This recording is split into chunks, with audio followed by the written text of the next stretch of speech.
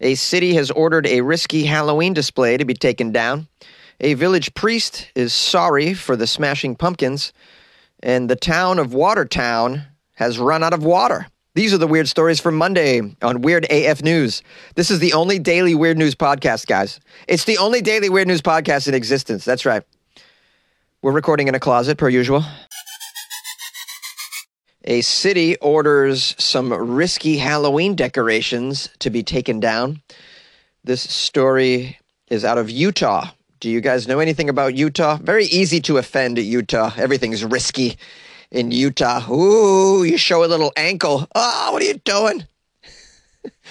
Drink a beer in a public park. Oh, my goodness. They'll run you right out of the state. Unless you're drinking that beer with your 6 wives, and then it's okay. A Utah gentleman's Halloween display had to be taken down. You're wondering, what was this risky Halloween display? Well, it was skeletons dancing on a pole, like strippers. Pole dancing skeletons. And apparently this ran afoul of local authorities because he used a street sign as the dancing stripper pole. It was a public street sign that was used. Well, maybe he couldn't find an affordable pole. Stripper poles aren't cheap, man. I don't know if you've looked up the price of stripper poles on Amazon. I heard they're not too cheap. Not that I was looking up prices of stripper poles. Not that I wanted to put one in my living room ever. I would never consider such a thing, all right? Anyways, this stripper pole, the city was obviously displeased with it. He was using the city property as the stripper pole, and they asked the pole dancing skeleton Halloween display to be shifted over to the private property of the gentleman. His name is Christopher Fujishin. He put up this Halloween display next to the road outside his Grantsville, Utah home a few days ago, and it features purple-wigged skeleton strippers doing a pole dance on the road sign, while other skeletons are surrounding the pole dancing stripping skeleton, offering money and watching. I mean, it's basically a stripper scene. I find it to be hilarious. Anytime you can mix humor in your Halloween display, I am all for it. You get the scary and the funny. Something for everybody. I mean, unless you're a Karen, and then there's nothing for you if you're a Karen. Life is horrible. Nothing makes you laugh if you're a Karen. You don't approve of anything when you're a Karen. It's very sad when you live in a community of Karens, also known as the no fun zone. Now, the city officials initially posted on Facebook that this Halloween display violated city code because it used the street sign for the dancing pole, which I find so funny that he incorporated the street sign. He really wanted people to see this, I think. Well, he put a lot of effort into this amazing Halloween display. Why not put it as close to the road as possible? But, I understand you can't use city property in your Halloween display. I mean, likewise, I'm sure he couldn't have incorporated the mailman into the stripper scene. You couldn't have the mailman, handing out ones. The mailman's a federal employee, after all. The city told Christopher that he had a certain amount of time to take down the Halloween decorations or they would be confiscated. Christopher, of course, had to think fast, and he decided to simply move the skeleton stripper scene onto his front yard. The entire scene is now completely on his own property, and he added lights and music. He told the media, I look forward to keeping this going and getting a little more elaborate as I go along. Christopher admitted that the display is maybe a little risque for some people, but it's all in the name of fun. Christopher has had to face a little bit of backlash from the community because they're saying that this skeleton stripper pole dancing scene might be inappropriate for the children in the area. To which he replied, hey, if your kids understand what that is, maybe the problem's not the skeleton dancing on the pole. Maybe it's something else. What can we say about this guy? He stands behind his Halloween decoration as he should. I think it's a lovely scene, and I like that he added some lights and music. That's appropriate strip club ambiance, in my opinion. And as far as offending people in Utah, I mean, as I said earlier, it's, they're very uncomfortable with strippers. I'd imagine there is no strip club in the entire state of Utah. And if it is, they're just showing like a little bit of shoulder or something. Yeah. But, Christmas time, you can put a little scene featuring baby Jesus and his 8 wives, and that would be totally acceptable in Utah. That's kind of weird. Baby Jesus and his 8 wives. A village priest apologizes for the Smashing Pumpkins. Why would you apologize for the Smashing Pumpkins? They're a great band, man. On the other hand, if you want to apologize for Nickelback, I can understand. This story is another Halloween story. This one is out of Czechoslovakia. It's a great word, Czechoslovakia. The priest's name is Father Jaromir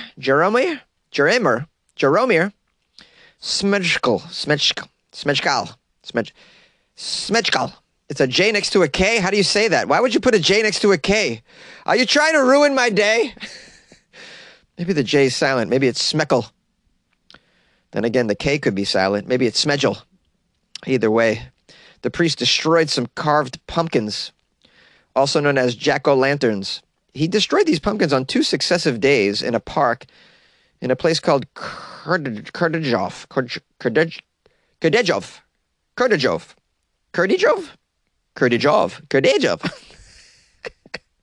It's a winemaking village somewhere in Czechoslovakia. It's in the region of South Moravia. You guys know the place. There's all kinds of jack-o'-lanterns there that seem to anger priests.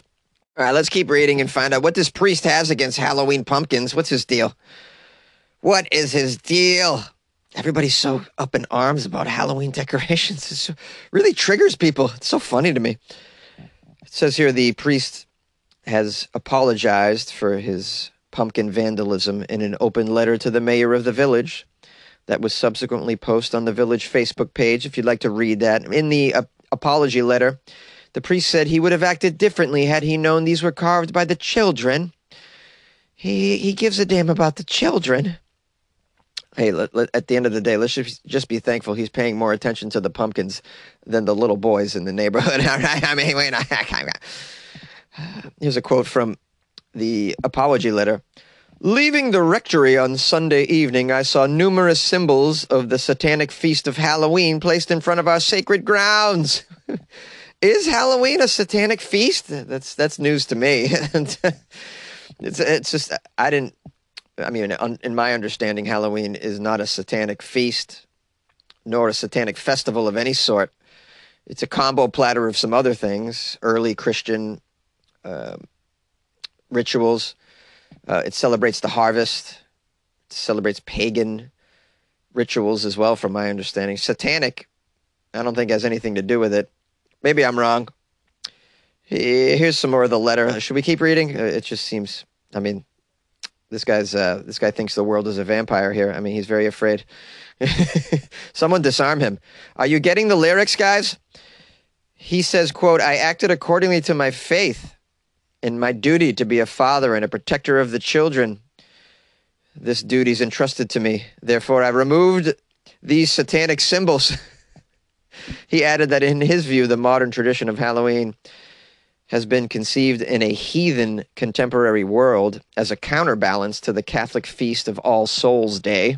That's where this guy's coming from. He's still living in the 15th century, it seems. The media reported the story and said that local children had carved the pumpkins as part of Halloween festivities that were organized by the village that apparently this guy's unaware of. Some of the children are said to have been in tears when they were told that their creations had been destroyed by the priest. New pumpkins were left in the park, but were found scattered and stomped on the next day. Father Smechkal said it had not been his intention to harm anyone, especially not the children. Priest in his letter went on to ramble about his duties. He says, try to remember, everyone, that my duty as a figure of authority and a priest is to protect the children and the families from evil. Evil pumpkins, man. Is this the evil that you're finding in the world? There's a lot more evil than this, bro. Turn on the news, dude. I'm sure there's much more productive things you can do with your time than breaking up the Halloween decorations and making the children cry. But, priests have been making children cry for quite some time. I don't know if you know that. That goes back centuries. So he should say, my duty is to continue the tradition of priests making kids cry. That's why I did it. At the end of the day, guys, let's just all be thankful that this priest is smashing pumpkins and not smashing little boys. Hey, Come on, man. That's a great joke. What do you got? Give me something on that, guys. Come on, give me something. All right, I'm going to end this segment with my Billy Corgan impression because I think it's pretty good. Here it goes. Here it goes. I used to be a little boy, so old in my shoes. What I choose is my choice. What's a boy supposed to do? The killer in me is the killer in you. The city of Watertown has run out of water. I mean the irony, guys. Watertown has run out of water. The story's out of New York, which disappointed me because I thought it was going to be Watertown, Massachusetts, and I was going to be able to do a segment filled with that lovely Boston accent that you guys just appreciate. But it's Watertown, New York. Hold on, guys. Watertown, Mass is reporting. Hey, this is Watertown, Mass. We're reporting we still got plenty of water, bro. We're good. We're good. Watertown, New York. The city of Watertown has run out of water. We have the mayor, Jeffrey Smith. Jeffrey must be losing his mind. I mean, how do you run out of water, and what do you do? The citizens need water. Jeffrey says it may take 3 days before the city can restore the water to residents' homes and businesses. Mr. Smith says, quote, we don't know for how long. You got to fill the entire system back up is what you got to do. It's not just the city of Watertown. You're talking about the Fort Drum line, the town of Watertown, and the town of Pamalia. All right, so it sounds like more than one town is going to be without water. What do you do in that instance? Do you just take a bucket and go down to the river? I don't think you can do that anymore. You could probably wash your clothes down at the local stream, but I don't think you can drink that water. Can you boil pond water and then drink it? I don't know nothing about making water. If the apocalypse comes, guys, I cannot survive. I have no DIY survival skills whatsoever. Having Jonesy attempt to survive in nature would not be a success. Here's what I'm good at. I can identify poison oak and poison ivy because I'm allergic to it. So I can identify poison oak from like 100 yards, man. I'm good at it. But, I'm not going to be making a fire out of twigs. It's just, I need a lighter and lighter fluid and all of that. I don't know how to recognize edible plants either. I would eat some berries and die within 4 days if you left me alone in the wilderness. Okay, back to the story here. Let's find out what Watertown's going to do about this. Are they going to change their name from Watertown to Drytown? Or No Aguaville? Or No Watertown? Or Lesser Watertown? Or just Town? Just call them Town? We used to be Watertown, but now we're just Town. Why? Well, we got no water. We simply ran out of water. Thank God we didn't run out of town. We still got town. We have Governor Kathy. I assume she's the governor of New York. Let's find out what Kathy thinks about Watertown not having town. She said, we are in the process of deploying emergency water to Watertown residents. No fear. I have directed the Division of Homeland Security and Emergency Services, along with the Departments of Health and Environmental Conservation, to work closely with local and federal officials. The State Emergency Operations Center has been activated as well, and the staff from the DHSES, the DEC, and the DOH are currently on the ground to ensure the safety of the Watertown community at this time. School and local government offices had to be closed. Students were sent home. Non-essential city employees also sent home. The health organization says that it's shutting down several departments, including general surgery, the pain clinic, the wound care center. You better not get a wound this week. You better withdraw yourself from your scheduled surgery as well. You got any pain? Well, good luck. There's not going to be any pain clinic. You're going to have to deal with your pain at home without any water, which means you probably can't even ice it. Ooh, that's rough when you can't ice your pain. What do you do? Samaritan's entire health and wellness plaza has also been closed, including the Family Health Center and X-ray, MRI, and CT labs as well. My goodness. The Watertown city manager has issued a mandatory conserve water notice, ordering people to refrain from unnecessary water use. He said that all water should be boiled before being consumed as well. Okay, so I got that right. You can boil. But can you just get it from the lake down the street? Can you do that? Can you catch rainwater, boil it, and drink it? I got so many questions about surviving without water. Oh, man, I'm so grateful I was born in the 21st century.